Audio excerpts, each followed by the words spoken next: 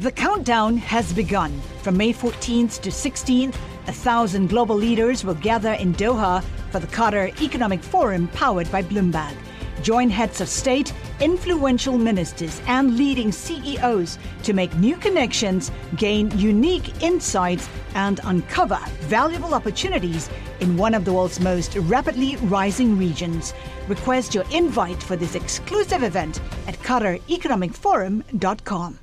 I'm joined by Rahm Emanuel. He's the U.S. ambassador to Japan. We last spoke at the G7 in Hiroshima. You were also... It was so memorable. It was memorable. You got a lot done on that trip when it comes to countering China. And that's where I want to start, because this was warming of ties. The relationship almost couldn't get any worse than where it was. But you've been quite critical of China. In one of your tweets, you talked about the rumors of the disappearance of top officials, and you said, who's going to win this unemployment race? China's youth or Xi's cabinet? Given that criticism, and the White House was trying to pave a way for this visit, did they tell you to tone down some of your social media posts? Do I look like I'm toned down? I've been very clear about Fukushima, that China continues to fish in Japan's water, even though they're banning that fish in clear violation of trade agreements. I mean, to me, the big point here, and I think that the most important point is, nobody's under any illusion. I thought what was very interesting in the meeting is after the meeting, President Xi decided to have a dinner with a bunch of American CEOs who gave him a standing ovation. I was with President Biden last night, where he had a reception, and there were world leaders from the entire region. A number of country heads of states. Prime Minister Kishida was there, as was President Marcos of the Philippines was there. And I think that is a telling sign, the split screen.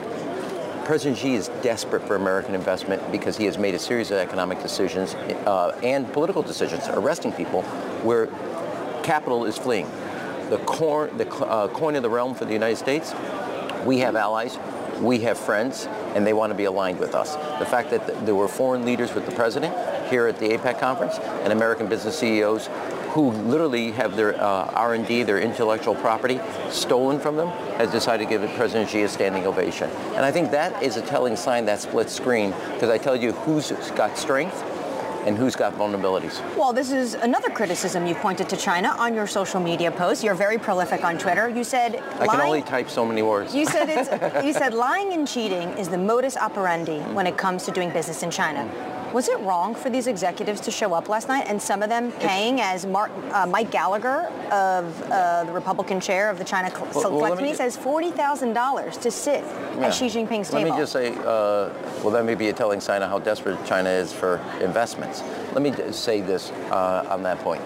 One, I cannot tell you as chief of staff how many times the CEO came in to my office and said, I have to give away all my research and development. There's intellectual property theft. There's basically IP theft going on, and there's spying going on. And then you say, okay, let's file a WTO, World Trade Organization complaint. They say, oh, I don't want to do that. So to me, we as taxpayers fund that research and development. We have a say in that research and development. The fact that you're giving away America's future, and you just have to give it away, that's not in our interest. It wasn't wrong for them to show up, but you should have no rose-colored glasses. Number two, over the last 30 years, definitely in the last 20 years, too much of America's national security or relationship with China was dominated by commercial interests and not by our national security. It has to be brought into balance. And number three... Has the West learned its lesson from Russia? Well, I think under President Biden, absolutely. Clear-eyed about it. And number three, let me take one other point. As ambassador for the United States to Japan. There are three major companies in the world that produce machines that are essential for semiconductors. Canon, Tokyo Electron, ASML in Holland. 3 months ago, it was identified that there was a spy stealing trade secrets and economic secrets, patent secrets from ASML. Not Canon, not Tokyo Electron, not another country except for China. Now, we can't allow an economic system based on trust and a rule of law to operate where one country is stealing intellectual property constantly. That is happening across the United States. So should this administration be doing more? No, they are doing more. You and I aren't having this in the past. All those problems, this is a mistake, bipartisan mistake. Those problems got swept under the rug. You're going to have the dialogue the president established yesterday. We're going to be honest with each other. We're going to tell each other where there are lines. In the past, those type of things by CEOs in America got swept under the rug because of the lure of the size of the market of China. That will not happen anymore.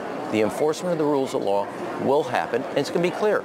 There will be commercial trade, but it will not be one where you get to steal and we all get to, or get to subsidize and destroy a market of the United States or a market of Japan or a market of the EU, and we actually turn the other cheek.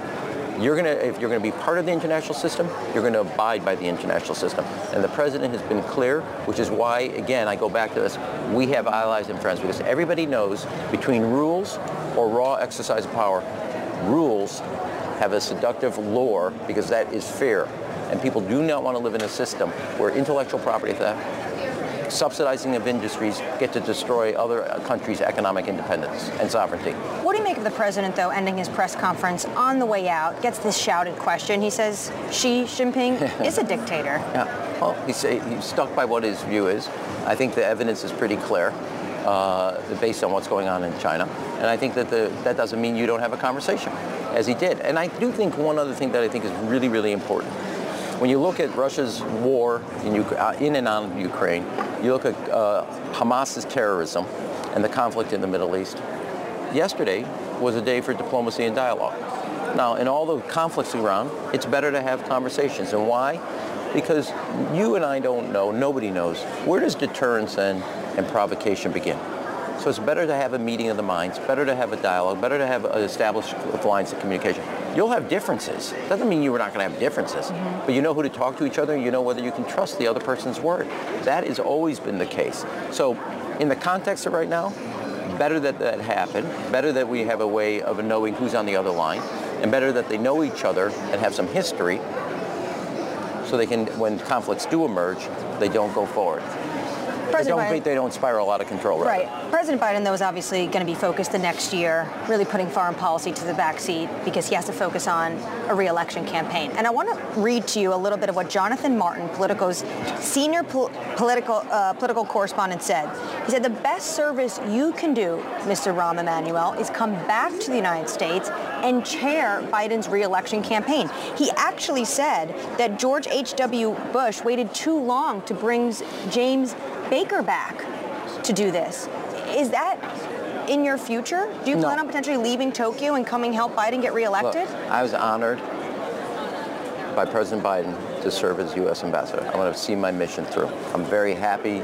Thanks for Jonathan Martin to literally have to answer this question. That said, I enjoy this job.